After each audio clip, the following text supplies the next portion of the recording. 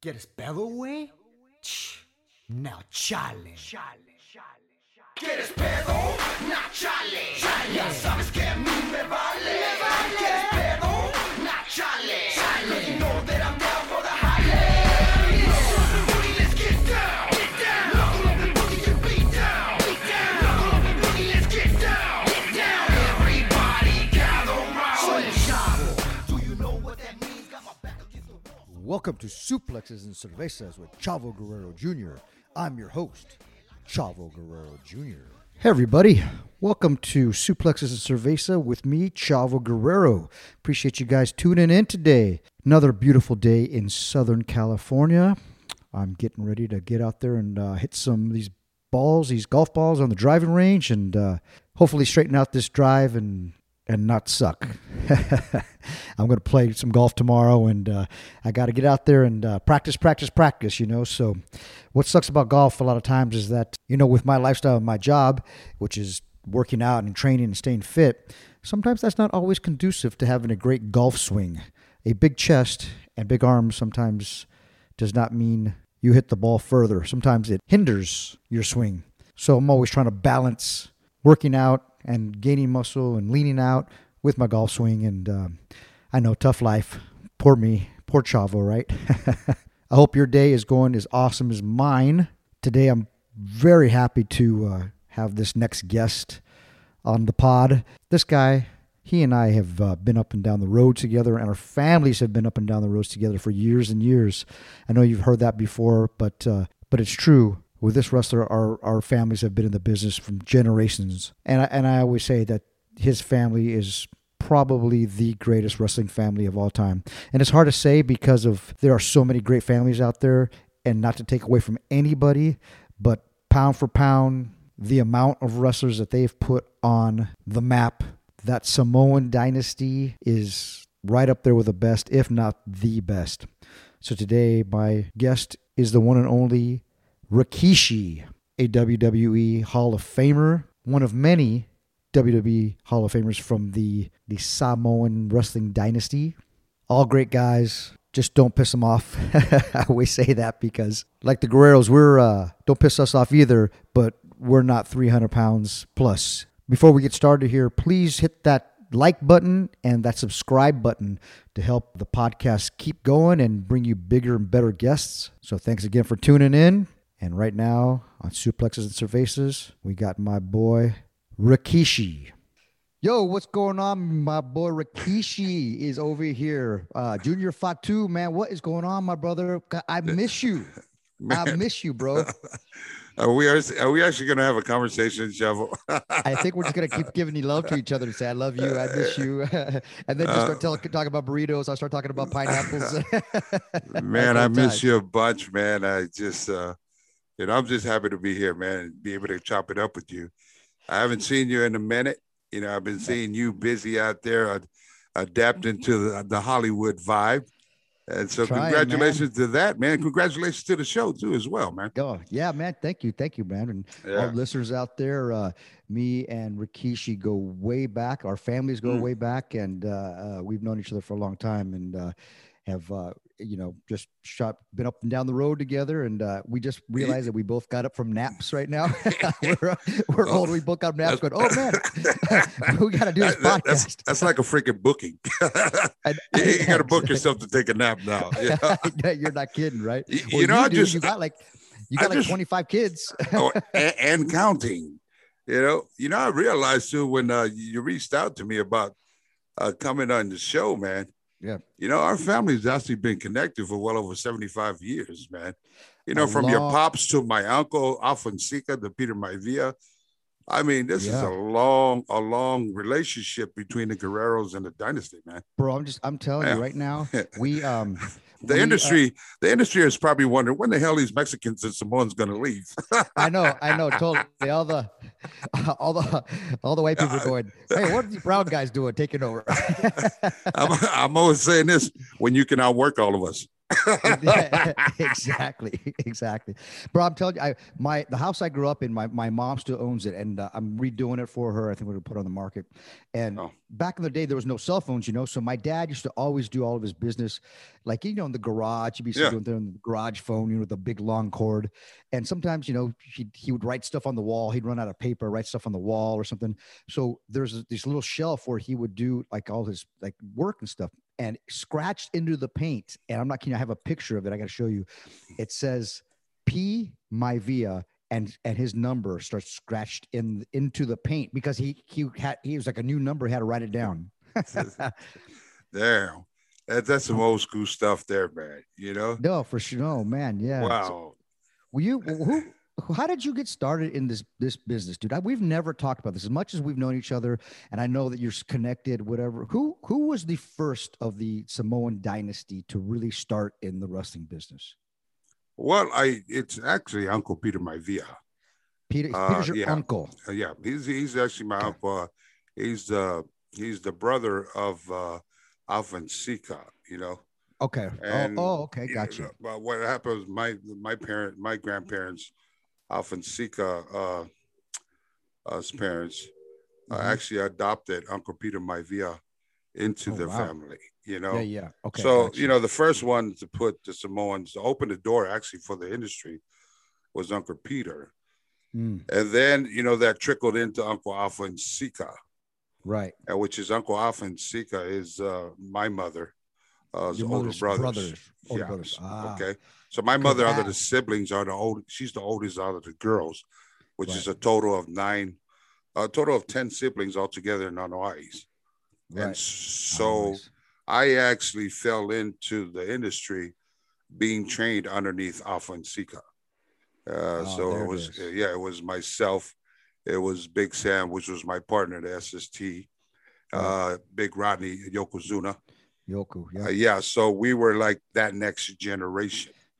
How about TK, Tonga Kid? That's your older brother, younger brother, younger brother. Tonga Kid, he's my younger brother. But he started before you, right? He actually started before me. Right. He was actually the youngest pro wrestler to ever sell out the Madison Square Garden back in the day with, brother Jimmy Superfly Snuka. I know. The legendary himself. King. And so, I was actually still in school, man, because he broke into the business before me, right? And back in the day in San Francisco, California, we were pretty living the rough life, like being on the streets. We were one of those kids that, kind of just got into stuff. And being that my mother, his brothers were in the industry, they called their brothers up and say, hey, we want you to take these boys here. Because if not, we're going to find these kids 6 feet deep in the streets of San Francisco. And so said, and beat the shit out of these motherfuckers. Oh yeah. Right? I mean, hey, we got that, we got that from Uncle. And it was all like tough love for, kind of straighten us out. They were like that. If you guys are going to break my sister's heart, so we're going to beat the hell out of you boys out here. So, so we kind of fell into it. He went first and he was there. He already started into the business. Tonga Kid did. And I was still in school. And when I came out of school, my brother actually flew me up there for that match in the Madison Square Garden. So as an older brother, I'm kind of, nobody smart me up or not, right? So I come over there, my little brother's trying to show off to me. Like, I could see he got his draw and stuff. It's like, bunch of $100 bills to me. Like, damn, man, my little brother making money over here. Yeah. And so, he put me up in the VIP in the Madison Square Garden. And dude, I was amazed. It was sold out, however many holds in the garden. And soon as, he came out, I'm looking, I was just, mesmerized, like, wow. And he was over. How over? As a kid, I remember seeing the Tonga Kid going, wow, like there was something about him. He was a kid. He looked like a man, but was a kid. Like we reconnected to him, He was 17 years old, Chavo. That's crazy. That's insane. So he comes out, dude. And I see him, but I was actually just looking at the crowd, just like, seeing them pop and just react towards my brother. And then in my mind, I'm thinking, I'm watching him go out there do his things, working with Piper and Orton and so forth. That's right. And keep in mind, he didn't have that much training. Right. He was just thrown in there during that time with Jimmy Snuka. Right. And it was then and there, after we came back and Arnold Skolin, he's sitting there with a cigar. He's giving out the advance, right? And the kid goes up there and he got like a $5,000 advance. A $5,000 advance. And right then and there, I was like, damn. I got to do this. You make this type of money? And from there on, man, I got the itch. And I actually didn't come back home. I called my mom and I told my mother, I'm going to stay up here with Uncle Alpha, there in Hampton, Connecticut. And the rest was history, man. Wow. And I was, and I don't even know if I even talked about that, but I know that the scar on your stomach, you were like involved in a drive-by, right, in San Francisco. Yeah. I think it was, Chavo, I think 1986. Wow. I was up. I just left Uncle Alpha's. I was training up there for 2 months. So when I came back, I was every bit of like, 280 stocked. I put on some weight. Samoan jacked, yeah. And then, I actually came over and, to visit, a friend of ours, a next door neighbor. And, standing there by the kitchen, bro. And, I was going into the refrigerator. I had some brownies and stuff. So I was getting a glass of milk. So I popped this refrigerator over and my left arm goes in to grab the milk. And all of a sudden, ta. Wow. I didn't know it was, it was there. All of a sudden, we all hit the floor. And as we hit the floor, I spilled the gallon of milk on the floor. And before you know it, I'm sitting there and then I see blood coming through. I didn't even know I got hit. Wow. So blood started gushing with the milk. I could see it. And that's when I went into, selling mode. Oh my goodness. I got hit. I don't even know what it was. Like, was it a, machine gun or what? But I got hit by a 22. And so they called the freaking ambulance. And this is right down the street, maybe about 10 houses from where we live at. They called the ambulance and the ambulance came over. One of my cousins ran and called my mother, to bring her that, I got hit, so they're trying to carry me down these, crooked steps. And the further I got down, I was kind of losing, like, starting to pass out. Yeah. And as I got into the ambulance, I'm starting to fade out. And the last thing I seen was my mother's face. And boom, I was out. And they told me I was dead for 3 minutes, which was a shoot. Wow. I didn't know that. I was dead for 3 minutes. And, I was in the hospital for 2 months. But I kicked out. And, when you're laying in the hospital, Chavo, and, you realize this is real, something that, I could have been gone and given a second chance to live. I was already a religious kid anyway, but I was a bad religious kid. And that really checked me from there, which I was 19, and my priorities came correct, meaning that, it was time for me to, do what I was supposed to do, whatever that is, given a second chance to live. And so that was that. And, when you have, I thank God, man, every day. Like, I had no idea of this crazy business of professional wrestling. This, the smokes and mirrors of comes with the industry. And had I not have a close-knit family around me and always, being around my uncles and, those that paved the way before us, it really, really helped me, survive in this industry. And, I just knew that I was blessed to give a second chance. It's time for me to go to work, And so there it is. Wow, man. Dude, I didn't know that, man. That's crazy, man. You almost died, or you died at 19 and then been killing towns ever since. And look, You've been killing you've been killing the crowds ever since. Every single arena I go to. And you know what's weird too? You know when Eki finally broke in, yeah. right? And Eki's Eki's name Umaga. Umaga was his youngest brother, right? Yes, him and Matthew, which was Rosie, right? Who's Roman Reigns' older brother. Right. But check this out. What was weird was when he came in, his first name as a tag team was called 3 Minutes. Wow. Yeah. That's some weird shit, ain't it? I know, man. 3 minutes. That's right. 3 minutes. I remember that one. Yeah. You know. Wow, that's crazy, man. So I'm happy to, I'm happy to see the family continue moving forward. All the way from my kids to Roman and the legacy go. I think we're 18 strong, past, present. I've said it before, and people ask me, hey, who's the greatest wrestling family? And there's so many great families out there, and I tell them, I got the greatest wrestling family, I believe, is the Samoan dynasty, because there's so many of you guys that just keep going. And I don't believe you get the recognition that you guys deserve, because how many WWE champions have you had? How many Hall of Famers there? How many people in the business? I mean, it's crazy to me. Like, way more than anybody, way more than the Harts, way more than the Guerreros, way more than the Ortons, way more than the McMahons. Everybody. I'm telling you, I think the Samoans are that dynasty is the greatest wrestling family out there, man.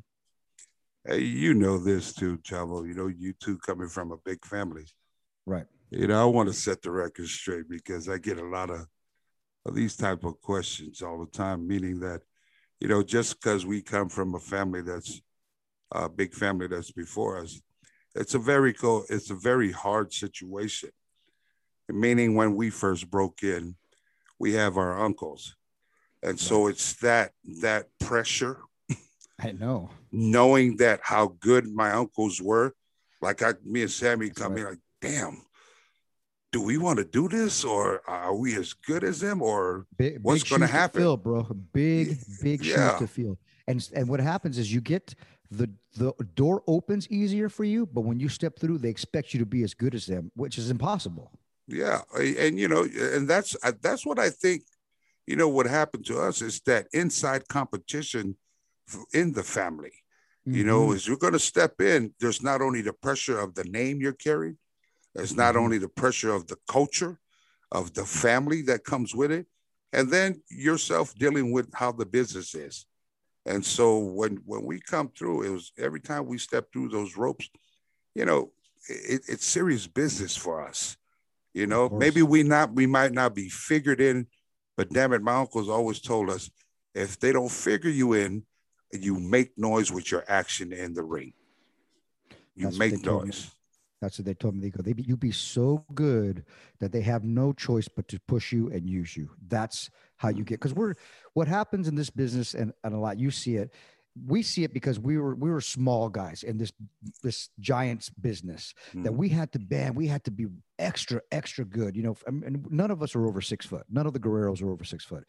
And in this business, especially like in my dad's era, they were monsters. Everybody, the 70s, the 80s, you had to be 6'5", 300 pounds just to even make it through the door.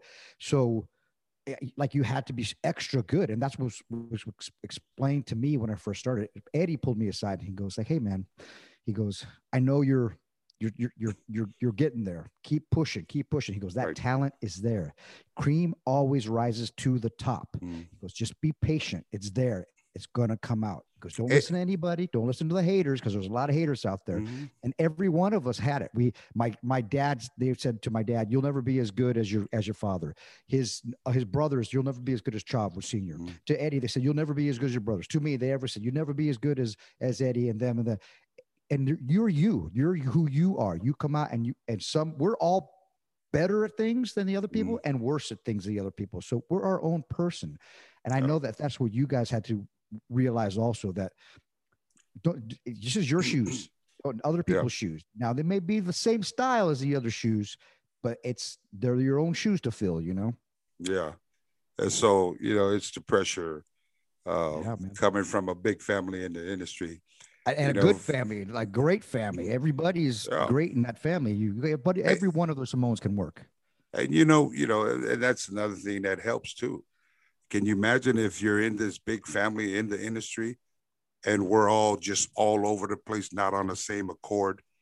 Yeah, Everybody's just, that's right. different, hating on each other, So, I really, really, and thankful for our culture.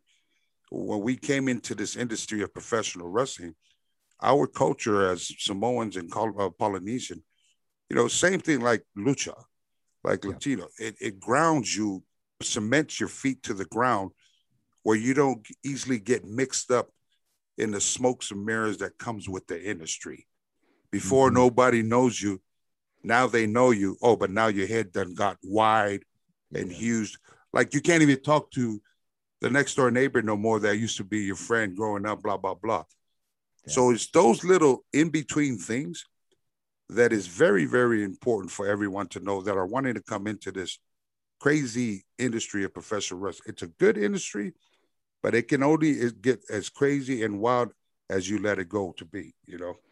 That's So true. That's we're true. blessed to be from both sides of our family travel. I'm grateful, and I'm sure you are, to be Absolutely. able to come and represent our family, and we keep moving forward and keep training the new generation. You got cousins, nephews that are coming through, and that's what we do. Well, I'm with you on that. The same thing, and it's funny because thank God for our families because not only did they teach us, but they kept us humble because there's Yeah, other people like, hey man, you're doing really great, guy, you're so good, and you can easily get a big head, and then all of a sudden you'll have a match, and then one of your family members will call you, go, hey man, that was the shits, yeah, but that's the that family sucked. member keeping it real, right? That's right, that's right, that sucked. But They you got to know how? realize. People got Yeah, to realize when people come to you, say, that match was great, man. You killed it out there. Deep inside, this, Devil. When you're walking back to the locker, walking up that ramp, going to the yeah, locker, deep inside, you could have done better. that's right. But there's And people you, that are yeah, telling you blah blah blah, and we're taught you don't have to look for validation. right. You know it yourself. And you know when you have a good match and when you don't have a good match. And Mm-hmm. remember how everybody wants that recognition from Vince McMahon as you come through the curtain and you Yeah. want him to stand up and clap but it really just depends on what kind of mood he's in a lot of times because you could have a great match and he could just like give you a nod. So I got to the point at the end to where I was like I wouldn't even really kind of look at him. I would just keep come in and do my thing because I knew when I had a good match and I knew when I didn't have a good match, and I didn't need that validation from him anymore. Like I used to. I would always come through that curtain when I first started and look at him, like was that okay? Hey, was that okay? And at the end, man, I Well, was like, hey, dude, I'm good. I know. that to be honest, that never really bothered me when I came through the curtains. Right, Again, I'm going back to my humble beginnings of my team. If I didn't need to get validation from my own uncles who brought right. me into the business, then it wasn't no biggie for me not to get validation from Vince. I I hear was you. paid to do my job. I came in, I did the best. I know myself when I come through that curtain, I killed it. Or Yeah, I know right, when I come through, it was just shits I could have done better. right, right. Totally. So, No, that's true, man. I, you, so your uncles off in Sika, they mhm. trained you. What was your first territory? I was actually in Connecticut.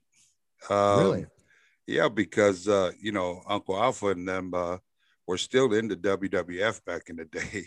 Okay. So my training, how they do all these vignettes. If you go back, you see those old WWF DVDs that Yeah. they should Yeah. show. And so I Yeah, used to they be keep like, they have everything, every footage you've yeah. ever done. They have all of that. Yeah. So you'll see me. I was like a young, 19-year-old kid, but I would be the extras. I would Mm. be in there, and that training, just being around all the guys you see on TV. But then, wait a minute, they don't act like how they're on TV. You know Yeah. what I mean? And you're a Right. young Right. kid, and then Right. you see there, you see like Andre the Giant, and they're all, just ribbing each other, what the boys call ribs. Right. And then I see I'm starting to see the birth of everything, how this thing works. So Right. it Right. was all that, I really didn't have a territory to start. My territory was, running shows with my uncles after they left WWF. Mm. And, dude, we built the ring, Javo. We put up the ring, drive the ring truck. I did that so long. It's almost like I didn't want to go in professional wrestling. Right. I was like, damn it, what does this have to do with, Right. going to train Put in the pro ring up, wrestling? wrestle in it, and tear it down, and then Yeah. drive it back. Yeah, man. And Don't so- trust me. Yeah, I remember. My actually, first time jumping in the ring was actually when I was there in New Haven, Connecticut, and uncles were still with the WWF back in the day. So it was a battle royal. One of the boys didn't show up. Our home was right down the street from New Haven Coliseum. And I think it was Chief Jay Strongbow or Tony Gurria, I think, back in the day. That's how long Tony Gurria's been an agent Yeah. over there at WWE. Back So- in the day, right? Yeah, so they came and somebody didn't show up, and then somehow my name popped up while I was cleaning. They trained me to walk in the dressing room. I fix all the seats, green boy stuff. Right. You make sure all the seats is Oh, there. yeah. I did the same thing. And they threw the frick, and he said, "Hey," he gave me some tights and some knee pads. He said, "You're going to be in the battle royal." So I had a little bit of knowledge of how it worked. I kind of knew my fundamentals, how to take a bump, but that was it. I didn't know how to throw a punch. I didn't know how to throw a kick or nothing. Right. So I was supposed to come in there number 3 and go out number 4, right? As soon as the 4. So I go in there number 3. It's 18,000 filled people. Man, you know that electricity. You know when you come out there, they wasn't cheering for me because they know who the hell I was. Right. But just to feel that energy I was in the ring with Andre the Giant, Big John Studd, the Road Warriors, S.D. Jones, Rene Goulet. I mean, these are all Charlie Fulton. Oh wow. Some David legends. David Schultz. Wow. And I'm a young kid. Yeah. Kamala. And I'm wow. so I get in there and What name did you come in under? I this was Alofa or something. Some bullshit name that they just gave. Who knows? And next to the ring, Alofa. You're like, So I get in there, start running around. I'm supposed to go out number 4. As soon as it came to number 4, I wouldn't go out because I was having too much fun. So my uncles came number 5. They came in there and just slapped the shit out of me. Boom. And threw me right out.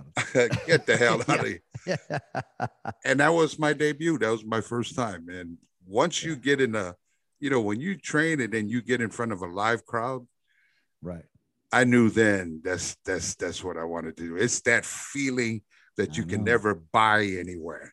Right. You got to be in that ring to be able to feel that. And that passion never left, And there's 35 no drug, years there's later. There's no drug like it, man. Being in that ring and feeling after having a great match in front of a huge, great crowd, there's no feeling like it. I don't care. And we're always chasing it. That's with wrestlers. We're always chasing that feeling because it's crazy, man. It's one of those things. Like I used to dream about it afterwards and like have a great match. And I couldn't even sleep. I'd go into my bed and I'd just be thinking about the match. Like, wow.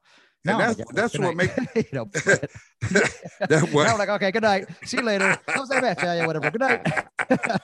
But back was that a good match? Sure it was. Yeah, have a good one. I'll see you tomorrow. Time for the nap. Exactly. Oh man. But that's what makes you great, man. Yeah. You got to have that type of attitude in this industry. If you're in there just a flat line, you're just satisfied with how your performance is, you'll never go to that next level, Longevity will never apply to your career in professional wrestling because pro wrestling can break you or it can make you. Huge. That mine was just a little different because as a kid, we had a wrestling ring in our backyard. So my grandfather and my dad, we were already in the business, basically born into it, and we were already going to the arenas and kind of setting things up. And I grew up with Roddy Piper at the house and all the guys, Mil Moscow. Well, that's just normal for you, right? It was just it normal, felt just man. normal as a kid. Yeah, I didn't know anything. It's like they never had to smarten me up, anything. They never told me anything, but I just knew how it worked, and and just see my dad beat up and come home, and I knew that this thing's it's real. It may be entertainment, but it's real. Like these guys are beating crap out of each other, especially back then. Yeah, that gravity don't sell for nothing. When they pick you up to slam you, it's every bit of, if you don't know how to take that correct fall and hitting that 3/4 plywood and that steel post ring, I don't give a damn how good you are. That damn ring wins every night. That's right. That's right. And then especially with you guys' size, that's what I say. Like a lot of people, like people ask me, how come you wrestled for 20 plus years and you're still your body's pretty good. And I go, you know what would save me is that I'm not 300 pounds, because your bones and my bones is the same. Our ligaments are the same.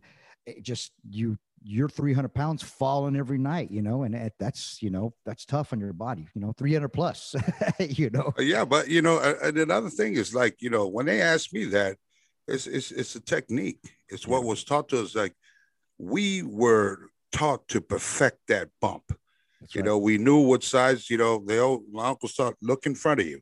When we look in front of that mirror and we see what type of size that person is in front of that mirror, automatically it's going to tell me how I need to bump. And that same technique, 35 years later, it never changes. And so longevity, and not to mention the smarts in there. There's certain things that we let people do to us in the ring. There's certain things where they'll try. Oh, no. You hit the ropes. I'll be right here. Oh, no. You go over the top rope. I'll be the one throwing you over. See, those type of smarts in between. I'll come off and I'll give you a splash. You're like, I'll move. No, exactly. It's not happening. And a lot of times, like, those that just, the choices that they make in there, it's not just being a good athlete, but you have to be very, very smart that in ring, in the squared circle, and also outside of the squared circle. Especially because outside. If you're not today, man, you better be 10 times smart today with a lot of these social medias, Instagram, Twitter. I mean, nowadays, absolutely. Chavo, we couldn't even film a damn thing in the locker room back in the day. That's right. That was just forbidden. Yeah. Nowadays, shit. You had a camera in the locker room, they would kick you out of the locker. Get the hell out of here. Now everybody's on their phone, and that's just what they do, Yeah. So, I mean, so the knowledge that we have been blessed with from back in the day, from, our fathers, our uncles that are no longer here with more, those teachings there has stuck with us through the years. And look where we're at now. We are still grinding. We see it coming a mile away. And we can still outwork anybody else that wants to step up to us. That's true. We don't have to go there no more. Right. And what's people ask me a lot of times, and I was talking to Fit Finley about this because he's a third generation wrestler also. And they ask me sometimes like, God, Chavo, how do you know that? Like, who taught you that? I don't know. I don't know who taught me that. I just know it. And I don't know how I know it. I just do. But that's 75, 85 years of wrestling in their blood that's just instilled in you. So I'm sure there's a lot that you just learned somehow. You don't know how. No one actually ever said, okay, do this. You just, like, your instincts. Yeah. Right. It's just your surroundings, Chavo, from back in the day. Like, it wasn't even taught you. If you see it every day, you hear it every day, you just know how it goes after, and some family members, that decide to come into the industry, some get it, some don't. So not necessarily because we who we are, meaning every single one of us is great. No, it doesn't work that way. There's a lot of out of work, second and third generation wrestlers that are out of work that never made it, a lot. Yeah. I see that, man. And, so it's a lot of pressure, man. I don't know if you know this. My very first WWE main event was me and Eddie against you and Edge at a house show, and that was my first main event ever. I don't think in any company.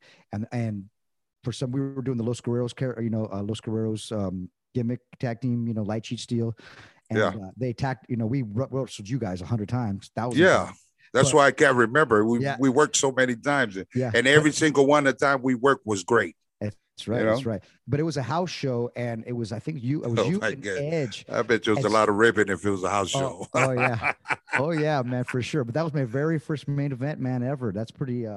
That's one of those that like I remember. I don't know what town it was, but I have my booking sheet somewhere still where I wrote, kind of, who the. I used to do that all the time just to match the pay up, Yeah.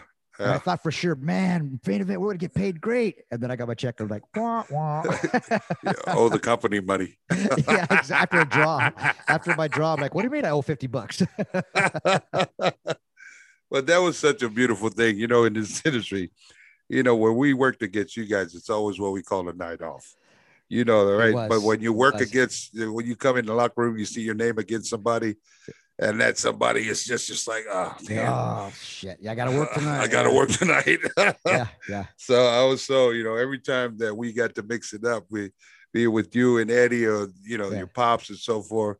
It's always was that chemistry, man. It was that chemistry that we just meshed together, and that's what you try to find in this industry. When you're working with certain people, you want to have that every night, but unfortunately, we don't get it every night because not everybody works like us. Right. No, it's true. You're right. No, you've had many gimmicks like I have. Probably, I don't know if more, but you've had a lot. You start off when you guys were the Samoan SWAT team. Total. I mean, we remember. I love that name. I was like, that's awesome. But you guys were killing. Was that your cousin? Was that Sam? That was Sam. Yeah, that's Alpha's older son. Okay. Yeah. You got you guys come. I knew you guys would kill that, and you were in WCW first, right? With that. We actually my uncle sent us all over before we even hit the scene of TV. We went to Puerto Rico. We started. That's right. We won the belts in. We won the belts in Puerto Rico. Just green kids now, right? Right. So we win the belts back in the day. Kind of a little bit of big head kind of happened. Of course. Like, oh shit, we got the damn tag team belts. We gonna make some money. That's all we chased was the money. Yeah. And when we got our freaking paychecks, it was like, yeah, we made less than when we had the belts. We threw the belts. So we don't need the belts. It's just heavy in our bags. So right. So we were there for like we were out there for like 2 months. And then was business good then? Business was good, because Puerto Rico was a hot territory back then. Hot. Like, man, those crowds were like, man, they'd kill you. You got to stab you if you didn't watch it. It was one of the easiest crowds to work though, right? I love, You get out there, man. It's just, I mean, it was a good environment, as far as in the arenas to work with. It was kind of rough to be able to outside living after the arena. Right, yeah. It's that you got to last that was that 18 hours for the next booking, the next following town. But, right.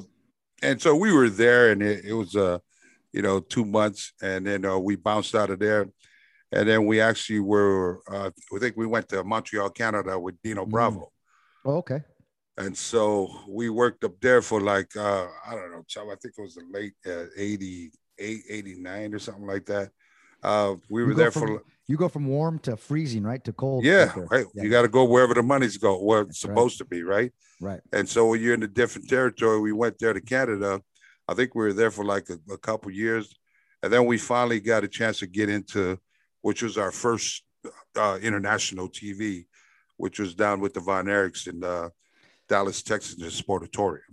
And World Class Championship Wrestling, World Class. Wow, right. You with the Von Erichs too. That's awesome. And so when we came there, dude, that was the birth of the Samoan SWAT team. And when we came there, do we watch the Von Erichs on TV? Right. We seen them. We don't know them personally. My uncles know, the father and so forth. And so, we knew that, this was our time for the world to see us. And our main goal was to have the bigger companies. If we were shooting for WWF, WWE, that's where we wanted to go. And so we were there for like 3 years, man. And, $30 a night, traveling here and there. I had like a S10 Blazer, man, Chevy Blazer. My parents let me have it. And I was making these towns and so forth. And, back in the day, I had my twin boys, which is who you see out there now. I used to lay that Blazer down, Chavo, and I would get hotel blankets and lay it in the back. Because if you're making $30, I'd rather buy food for my kids and gas versus I couldn't afford a hotel. Some nights we didn't eat, like, me and my ex didn't eat. Yeah. And so, we humped it out. It was plenty of times, like I told Sammy, I was ready to quit because I had a family early and I didn't think I was going to make it. People don't know. People don't know that if you weren't like they think that all the wrestlers were millionaires. You're on TV, made so much money. And back then they really didn't. The top guys and maybe the WWE did, but you didn't make a lot of money back then. And I'm glad to see that it's changed a lot, and now people are actually doing well, and that's awesome. But really, back in the day, I mean, if you're watching, Dwayne Johnson's new show, Young Rock. they're showing the story of that. They were living in hotels and stuff, another one of your family members, so they were living in hotels and, just trying to make it. And you had money and then you didn't have money, and you'd go to Japan and get some money and then you had no money. And yeah, man. You learn to make it work. Yeah. And, there was a lot of, testing my intestinal fortitude. my thoughts back in the day. Do I want to do this? Because I'm looking, I got a family. Yeah. Do I want to put them through this? I'm already suffering by myself, barely take care of myself. Right. But anyhow, so that, those sleepless nights when you look in the back and you see your kids there, laying down. For me, it's like I gotta make it. I have no choice. I gotta, I can't have my kids be sleeping in Aston Blazer for the rest of this, And so that drive there, Chavo, that's where me and Sammy came out. We talked about, because he was doing the same thing, and we just came on TV and just start fucking whooping everybody's ass. Right. I mean, it was that fire underneath that. There was no turning back for it. So we got over so quick within a month there. They booked us against the Von Erichs. Now, we kind of know them, coming to the locker room. But during the day there, we never really see them. Which Von Erichs? Kevin and Kerry? Kevin and Kerry. Okay, wow. The two stiffest one. The two stiffest one. And so when we finally got with them, the angle starts. Kerry's coming through my back. I mean, Kevin, he's actually coming through my back, and Sammy sees him. He's getting ready to whale a chair on me. Now, we've watched them hit people with chairs over there in Texas. Yeah. Dude, they used to fuck people up. I know. Like, it got to a point to where, concussions and stuff like really can end your career. Absolutely. They hit you wrong in the back of your head and your vertebrae. It can kill you. It can kill you. Exactly. Yeah. So when Sammy seen that, and this is that part where we're hungry Samoans, before he even got a chance to bring that chair down, out of nowhere, Sammy whacked him with another chair. Now, everybody in the locker rooms, when they seen that, we're just coming in. When they seen that, they for sure thought we were fired because we just beat up the boss's sons and blah, blah, blah.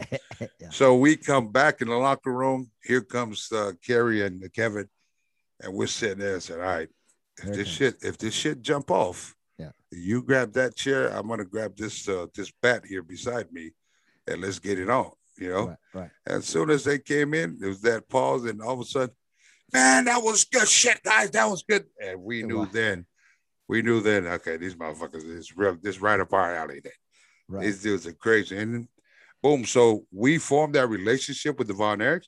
Before you know it, we were main event with them all over the place because they just like how we work, right?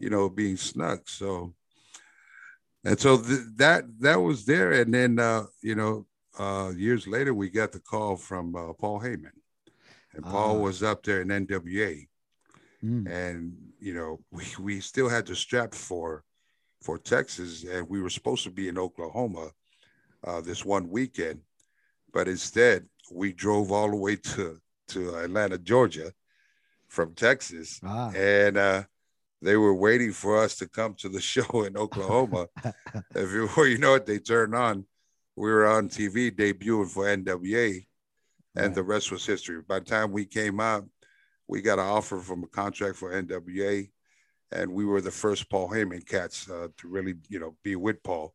Wow. Back in the day. So we came back, Oos, and we did business. We dropped the belts to the Von Erichs, and then turned around, went to NWA. So in our mind, okay, we're one step. We were happy. Now we got some real money. Yeah. You know what I mean? And we're getting a weekly paycheck. So we can afford apartments now. Yeah, I can buy shoes for my kids. You know what I mean? Yeah. And so everything, now you come home, you're kind of like, okay, this is kind of getting normal life now. You got a place for your kids, your family. The refrigerator's full.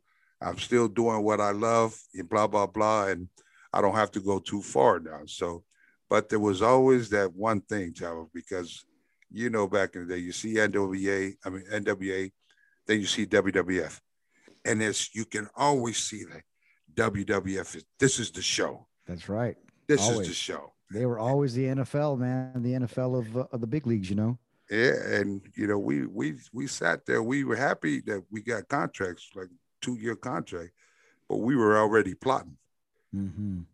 All right, we're gonna be here 2 years, and then just let's make 2 years of getting over.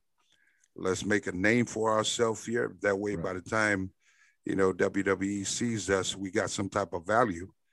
We can kind of call our own number, or at least have some type of negotiations when we come through with WWE. Right. And when that time came, man, we stepped through. It was easy because now Uncle Alpha stepped in the picture. Mm. And when Uncle Alpha stepped in the picture, it was an easy cut and dry deal because he had that good relationship with Vince. He had that stroke too, right? He had that stroke. He had that stroke. Yeah. But here's the other part. The other part is he was bringing in a bunch of young horses because we were still young, early 20s. He was bringing a bunch of young horses that was primed and that was ready to be able to dance with anybody in the company. And so longevity applies to that, And so by the time we came through, it was just a matter of just, keeping your nose clean and don't get caught up with, with all the bullshit outside of professional wrestling. It's very easy to do. Yeah. And then that locker room etiquette, we sit in the corner and just kind of smile at everybody, but you can kind of see all the shit happening in front of your eyes. Oh yeah. No, for sure. Politics, bro. That's the politics in pro wrestling. A lot of people don't know that's there, but and also like we're on the road all the time. And what people don't understand is that because we're on the road 300 days a year, and back then it was probably more, that you're always in a hotel room. You're always, so if you just sat in a hotel room all the time, you'd go crazy. I'm not saying you have to go out and party all the time, but you go down and go grab something to eat.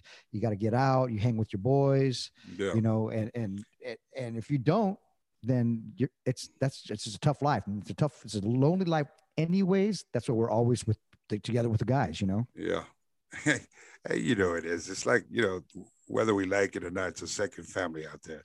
It really is. We see each other every day. They talk about different hotels, be it expensive or cheap hotel. The hallway's a hallway. It's just other ones are cleaner, other ones are dirty.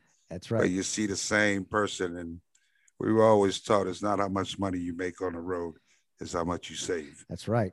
Absolutely. And so, that OG knowledge and, being taught and coming back from family members, it really, really, for me, I could say it really helped my career. Good. And so now full circle around, here I am, 55 and alive.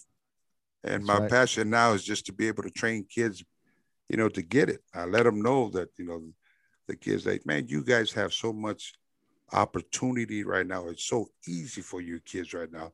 All you got to do is master the craft and understands the ins and outs, and you're golden. So when do the head shrinkers come into play? Because you're part of the head shrinkers also. Yeah, well, SST ended right there in NWA. When we left to go to New York, that was the birth of the head shrinkers with Uncle Alpha. Right, the head shrinkers, okay. Yeah, and so I believe the head shrinkers, I can't remember, Tom. I think it ran for like 3 years or something like that, or a couple years. And then for the head shrinkers, the fiasco. Yeah, well then at the head shrinkers, then you're the Sultan, right? You're the Sultan for a while. I remember. No, actually the head shrinkers. What happened? They let Sammy. They let Sammy go. Then Uncle Alpha left. And now I was there, for some reason they decided to keep me, and were you doing the Make a Difference?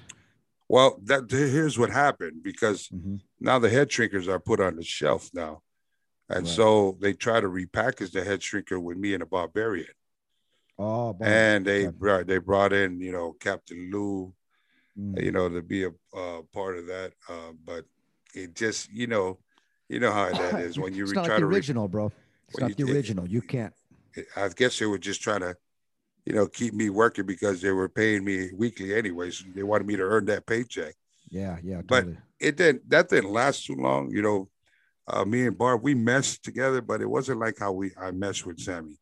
And it's different because you guys aren't you weren't like blood related, right? Yeah, yes. Again, Right. I wasn't really around Barbarian. Right. You know what I mean? And so I didn't know. Yeah, I kind of know how he worked, but it's that feeling like we had to call everything to communicate. With Sammy, Right. with Sammy, just I'm knew. sure like you and Eddie, you just look Oh, at yeah. each other. You see his ring That's awareness, true. where he's at. He don't even have to. I don't even have to call it. He don't have to call it. I already know where to go. And Exactly. There's so that's people like people would ask always with me and Eddie, like, gosh, you guys are good. How did you know? And I go, man, we've been instinct. doing this since we were kids. Like we grew up together. I know what he's thinking. He knows what I'm thinking. I remember one time we were wrestling him. I think we were wrestling Edge and Rey Mysterio, and he's choking like Edge on the rope across the ring. And usually Eddie would never just leave him and like tag me out. This time I don't know why he's choking Edge. The referee is looking at Ray. Eddie leaves Edge there, rolls to me, tags me. I do like a flip in and go right to Edge, and Edge kind of looks up and goes, "When did you get in the ring?" Like he had no clue. He thought it was still Eddie. Mm-hmm. And even the referee turns around and he's like, when did that happen? Because we just knew, like, that was not a spot that was not caught. It just happened. Like I just knew. Mm-hmm. He knew. It's crazy, right? That sixth sense. That's that backyard spots for growing up as kids. Yeah, man. That instincts, That's right. I'm sure your boys got it. Your boys together have it, Yeah. So, so me and Barb, we didn't last that long, so they would put it on the shelf. And then after that, it goes back to creative control and let's find something for this kid. Right. He's a good kid. We want like to leave him around, blah, blah.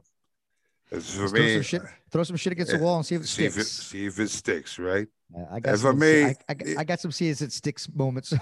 Yeah, for me, it's like I was already kind of going downhill because now my family members that was with me are no longer with me in the company. Right. So now it's like, okay, now I'm by myself. Now what do I do next?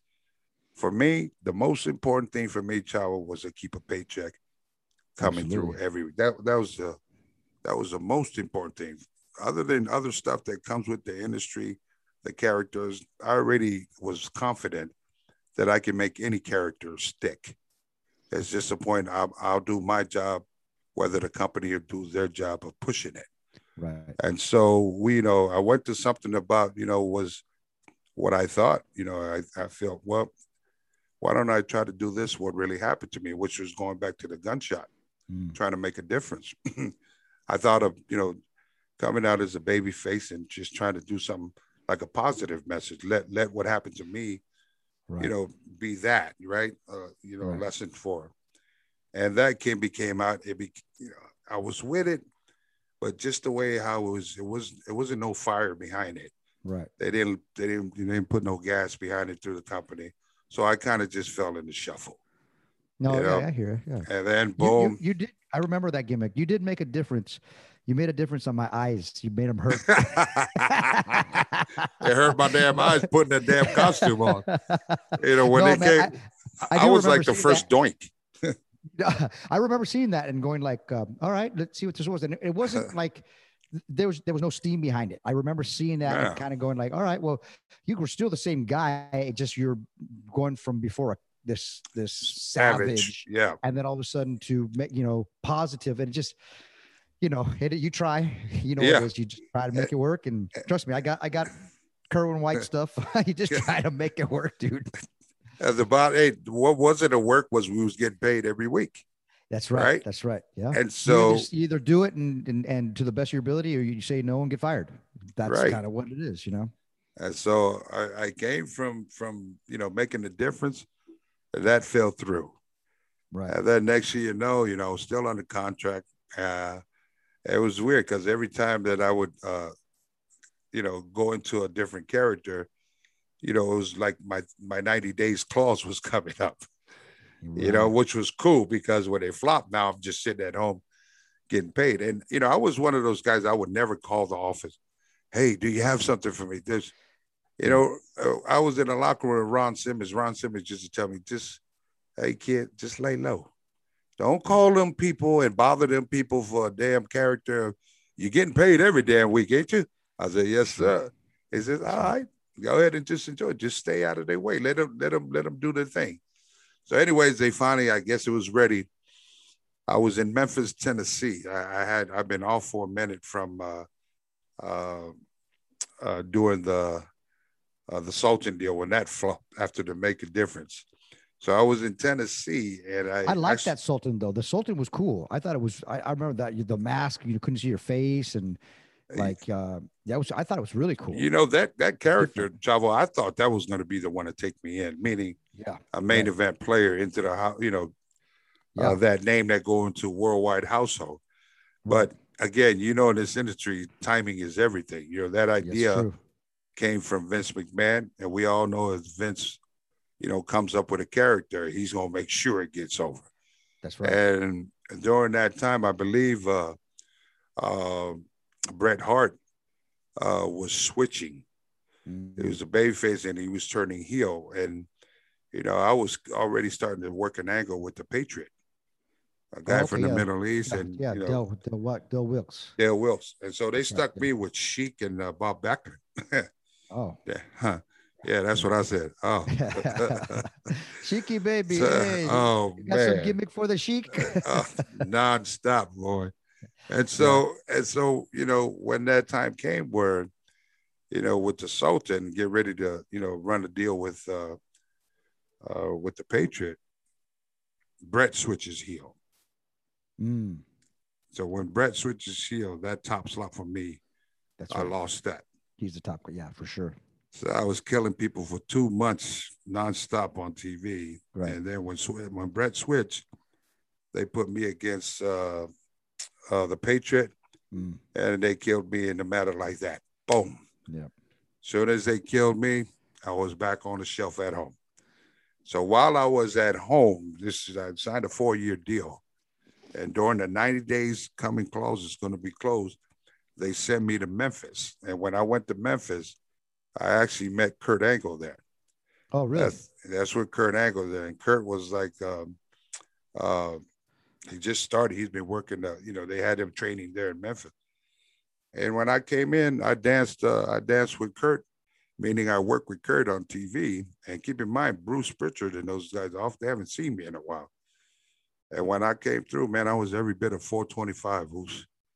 I was 425, but I was still light on my feet, you know? Wow. And when that happened, after I worked with Kurt Angle, you know, we had a good match together. I was flying all over the place for Kurt at that size. But, you know, you go out there and you make the new talent, you know? That's right. And when I came back, you know, Bruce came to me, Bruce Pritchard, and he just kind of dropped a seed in my ear and, you know, mentioned that, you know, that Vince want to talk to me. They got an idea. That mature Samoan ass kicked in, right? You damn right. And then all of a sudden, boom! Yeah, trust me, I've seen it. Yeah. So you know, now I had one strike with Make a Difference, right? And then I come back with the Sultan. There was another ball drop. I had 3 times now. Okay, what's this one now? Yeah. And then finally, when we went through, and they kind of, you know, the birth of the Rikishi character, you know, I was kind of like, I was iffy at first, Chavo, to be honest, because, you know, I didn't want to, you know, do a ripoff of my cousin, Yoko. Right. You know, Yokozuna, your cousin, right? And, yeah, right. Who was over. Yeah. The mighty one. Yes. And, you know, when we got there and, you know, Vince talked to me about, and Bruce, like, they've always wanted to do this character with Yoko, but he wanted to do it to where he wanted the real sumo, you know, gear, right? Meaning butts out and stuff like that, you know, like a shoot type of a sumo. Now for me, here's where my old school, you know, I've been through it now. I figured this game out. Right. My sole focus, Kishi, 90 days, your contract's up. They're coming to you with another opportunity. How are we going to play this game? That's right. And so I'm looking at what I got at home. You know, I'm looking at my kids at home. I got more kids now. I got to do what I got to do to keep this thing going in the back of the nest. Those were my drive and my focus. And I believed in my work to where they put anything in front of me, I'm going to make it work as long as they do their part and put fire behind it. That's right. Here comes that other opportunity, Chavo. I get in there, we see the character. I looked at the drawing, and then I put them on nice because I seen the thong, I seen everything hanging out. Mm-hmm. I put them on nice and said, give me a week to think about this and I'll get back to you. So I go home, I sit my family down, and, you know, my kids were in high school back in the day. Mm-hmm. I had some in elementary. You know how ruthless kids can be at school. They talk about each other's parents. And That's right. so I just had that talk, you know, listen, I got a chance to get re-signed, but not under a new character. Right. And this is what this, so I pull out, you know, they used to draw those drawings. Yeah. Dad, that's a thong. You're wearing the thong, Exactly. the thong. Here's my new song. Exactly that. I pull it out, you know, sit there and say, man, all right, hey, you know, it wasn't even, not really a discussion. You could tell it's all good, you know. They It's got up to you. We're they good. understood it. Yeah, this is wrestling. Let's make it work. Again, those same thing how we grew up. They've been around it all their life. They've seen their father a different character, different, you know, the kids at home. So they see that just like how we did with our parents, Right. and our uncles. So it was a no-brainer, you know. So once I got that to where it was, you know, solid, you know, feedback in my mind before I called these people, like this is it. This was my last chance that I felt. If this thing here doesn't work for me, I'm done. Mm-hmm. Meaning there's no more, you know, I'm kind of burnt out. That's what it was, you know? Sure. And when that happened, man, Chavo, they gave me, they gave me the drawing, and then I kind of just wanted few things different. I wanted the blonde hair to kind of separate myself. That was your idea, the blonde hair? Yeah. Okay. I told him I want the blonde hair and separate myself from Yoko, from looking alike. Right. You know, that. And then I didn't have no, you know, problem wearing the thong. You know what I mean? And then, adding in the dance and stuff like that. I thought, because I used to dance back in the day in the Pier 39 in the Bay Area. Right. I used to dance for money back in the day. And so that you got rhythm. You can tell you got rhythm out there. So So for me, it was like, you know, I gotta beat them and then entertain the fans. Right. And so, you know, that's what happened there. It kind of, we got stuck together with Too Cool. That's right. And that was kind of funny because you have two white boys with a Samoan, bleach blonde Samoan cat, 400 pounds, you know, and then we out there, you don't see that, you know what I mean? And when we got the opportunity, I think it was Sunday Night Heat, the other show they had back in the day. We did like a dark match where me, Scotty, and they just threw us out there. Dude, when we came out there, now, nobody's seen me with this new gimmick on, you know? And it was so much built up to me, like, damn, man. You know, if the fans don't like you, they'll let you know. Oh, yeah. You know what I mean? And when I came out, they kind of knew it was me because, you know, they see it was my face, it was me, but what I was wearing. Right. Right. And when I got in that corner, man, and I took that damn sumo skirt off, yeah, you can almost hear the whole arena go, whoa. Oh, right. What the hell? That vibe. Right. It's like the arena got hot. You can hear a damn penny drop on the ground. Right. And so I was like, okay, I got their attention now. In my mind, I wasn't going to change the way I work. Right. I was still going to work head shrieker style, meaning vicious, get out there and just annihilate. But I wanted to also show that a 400-pound, 25-pound man can also move light on his feet. Super kicking mofo out there. Right? Part of you getting over, if you're coming, like, this is it for me. This is my last character, and I'm going to bring everything I got. And so, you know, that first time we came up, did the Sunday Night Heat. Chavo, I don't think I was there on Sunday night for like 2 weeks. Before you know it, I was on Monday Night Raw, and they just start to, you know, you can feel it. As soon as we got on Monday Night Raw, automatically the fans would just start, they caught on fire, you know? Was the dance right there? Was it already with the lights out and stuff? Would that evolve? Oh, that evolved. We added all, on the house shows. We tried different things on the house shows, and then we bring it. So good. It was so good. I remember watching that because we were in WCW and watching it. That's when the Attitude Era started getting over, and because at first we were, kind of beating WWF's butt for a while, and then Attitude changed. You guys started doing all the Shock TV, and you guys came out with Too Cool, and I was like, oh man, here it goes, man. Yeah, it was just I was like, okay, WCW, see you later. It was like a pretty cool trio, man. We had good. So when you became entertaining, bro, that's when you hooked them all, because you could already work, and then all of a sudden you guys became super entertaining. You made them laugh, right? They entertained them. That was over. So what happened to me and Eddie? We were heels, and they hated us.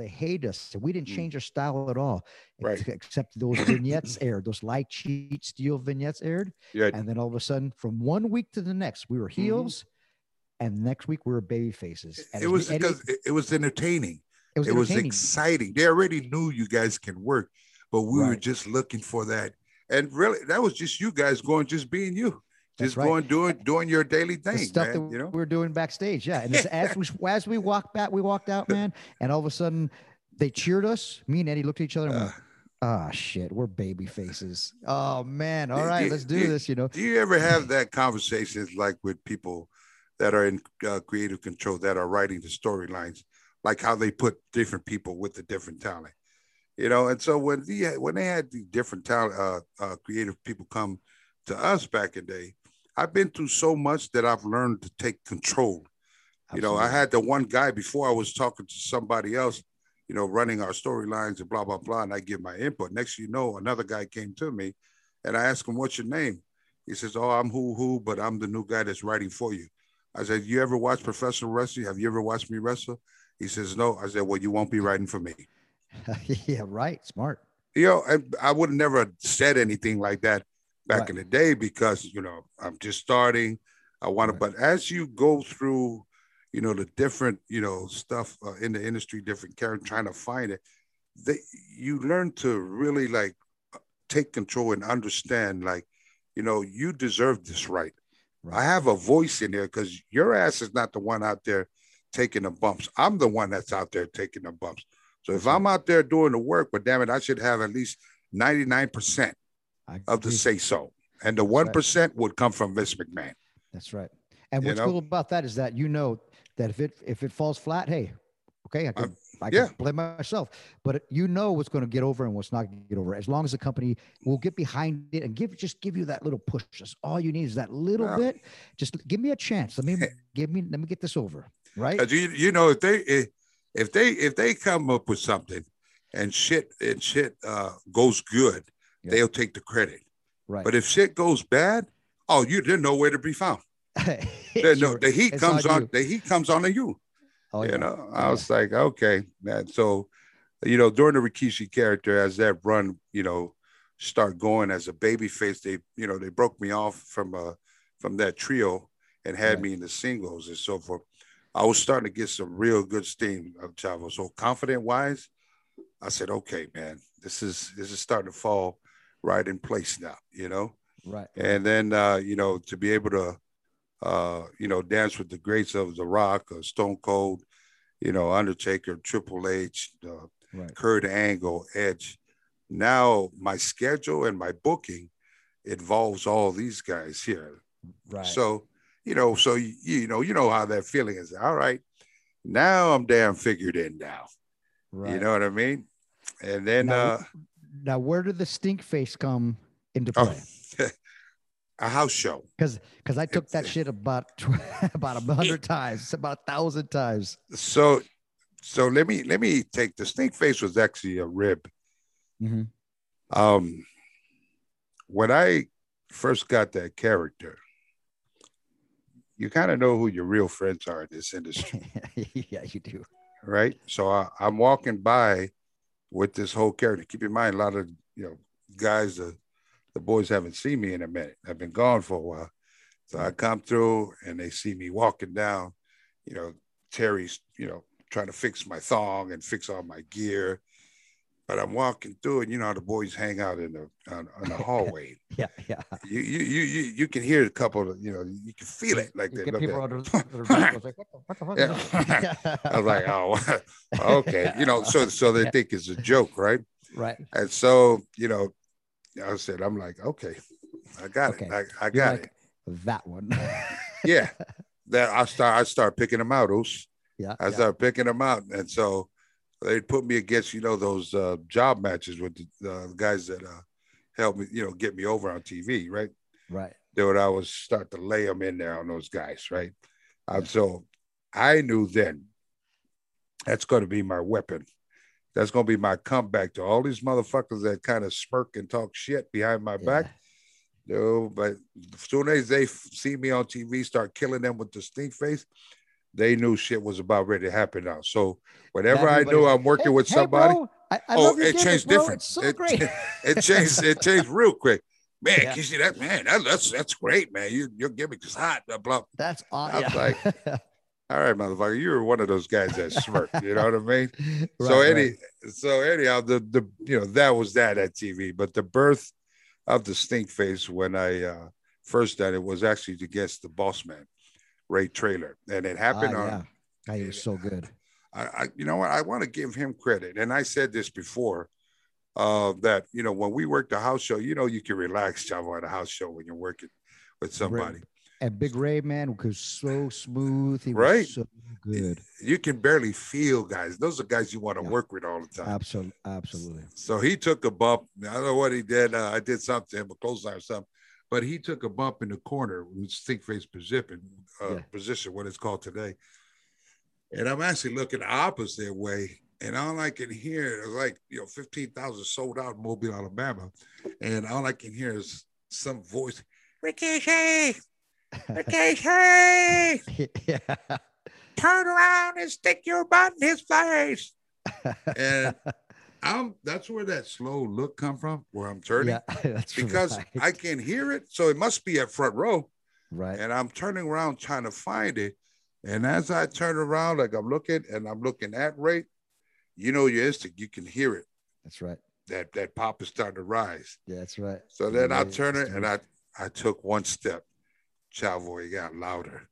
I took another step. And now I caught on to it.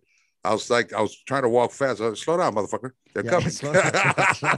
Take your time. Hey, take your time. Oh, you can bet you I walked like a damn turtle over there. By the time I got there, and it was just off the roof now. It was the loudest pop I've ever heard in my career. Wow. And when I turned around, all I can hear was this voice from Ray Traylor. Turn around, baby. We got him now. Go ahead and stick that booty in my face. Stick that booty in my Man, I dropped it on. I've never done it before.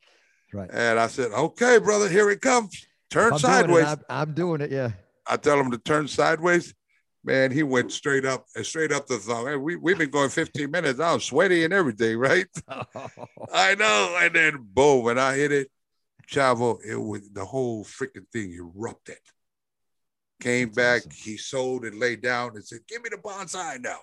He didn't even bump anymore. He just slid in position. I gave him the bonsai, 1, 2, 3. Before that was on a Sunday. The following Monday, it was boring on Monday Night Raw. Well, you can't get him any higher than that right there. It's finished. Just go home right there. That's it. We, Eddie, a story with me and Eddie.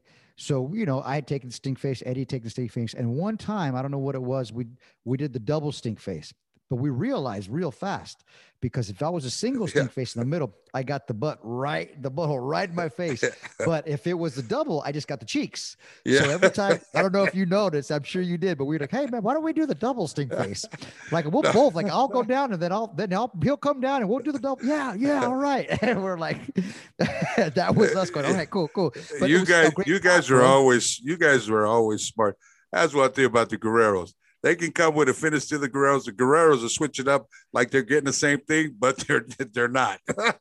That's right, totally. And it was even better. I mean, people popped even more, and it was better for everybody.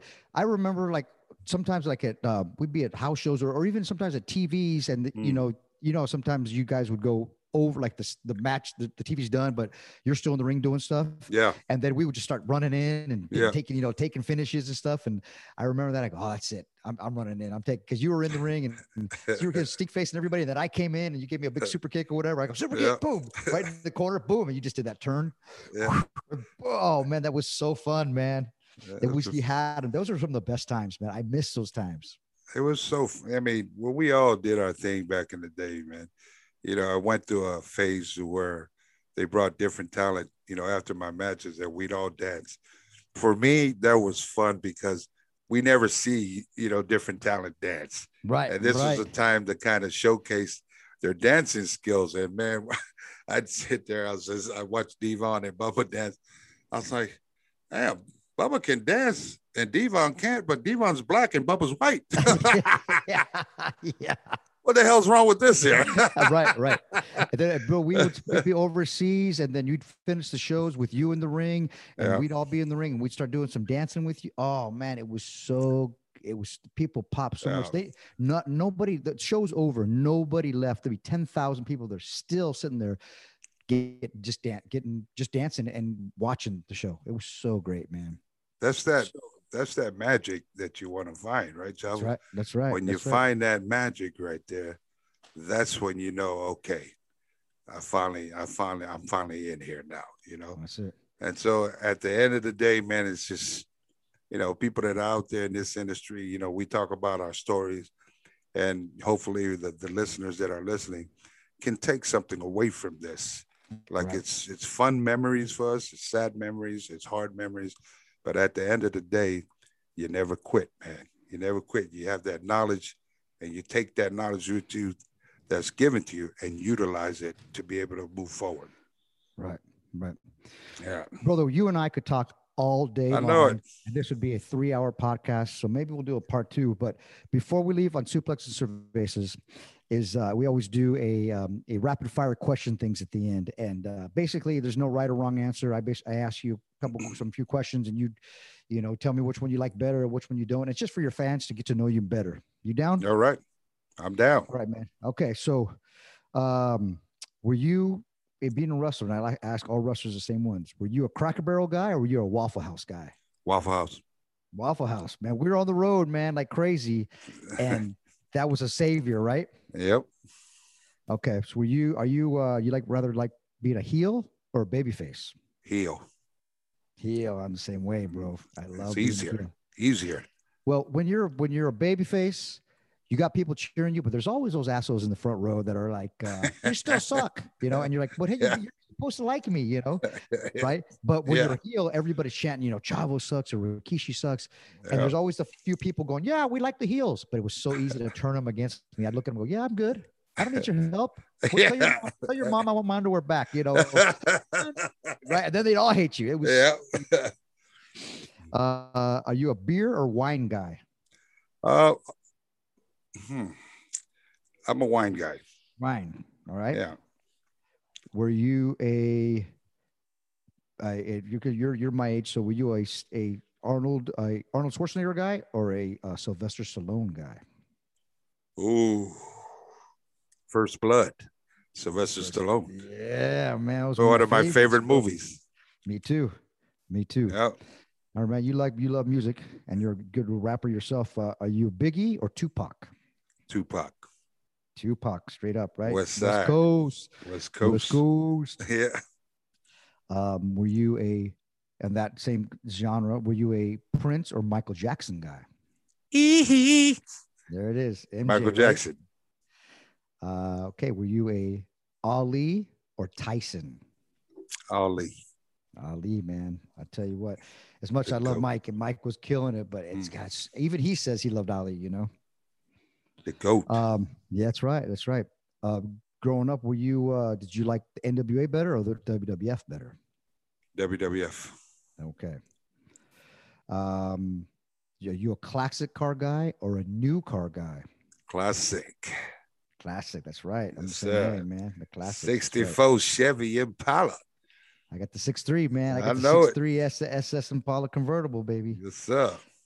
And last one, are you an MMA or boxing guy? I'm a I know because boxer. we're all fans of the square circle. Anything that happens in the rings, we're kind of Yeah, that's kind of a tough one for me. right. I'm gonna have to just cut that through the middle. Middle, yeah, you're Yeah, probably right. You know, yeah, totally, brother, dude. It's been so awesome talking to you. Yeah. Tell them what they got going on now. I know you got Knox Pro, your training facility, right? Yeah. So I'm. You guys can stop by. We run a wrestling academy. It's knoxpro.com. That's KNOKXPRO.com. And also, we got a few live shows that are coming out.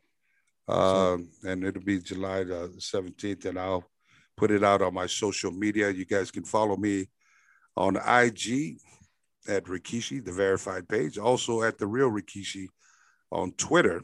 And also Rikishi on Facebook, all verified. So make sure you can follow all the updates. You can just go to our website, knoxpro.com. That's KNOKXPRO.com. And you see all the info. If you think you have what it takes to be a professional wrestler, I want you to stop by. We're here in Los Angeles, right here in Van Nuys, California. And just, stop by. I'll give you a free day tryout, and then we'll go from there. But And their shows are excellent, man. I've been a part of a few of those shows, and really, really good shows. Quality wrestling. You put on a great product, bro. You really do. Yeah, you could just have them. We run every Tuesday night. We actually have a show every Tuesday on Facebook Live and on Twitch at Knox Pro. Awesome. And so a lot of with the pandemic that hit, Chavo, a lot of the independent kids that wasn't having a place to go work, because no promoters was taking a chance. So what we did, we'd open up our platform for a lot of independent kids to come out here and to get, shine the light on them.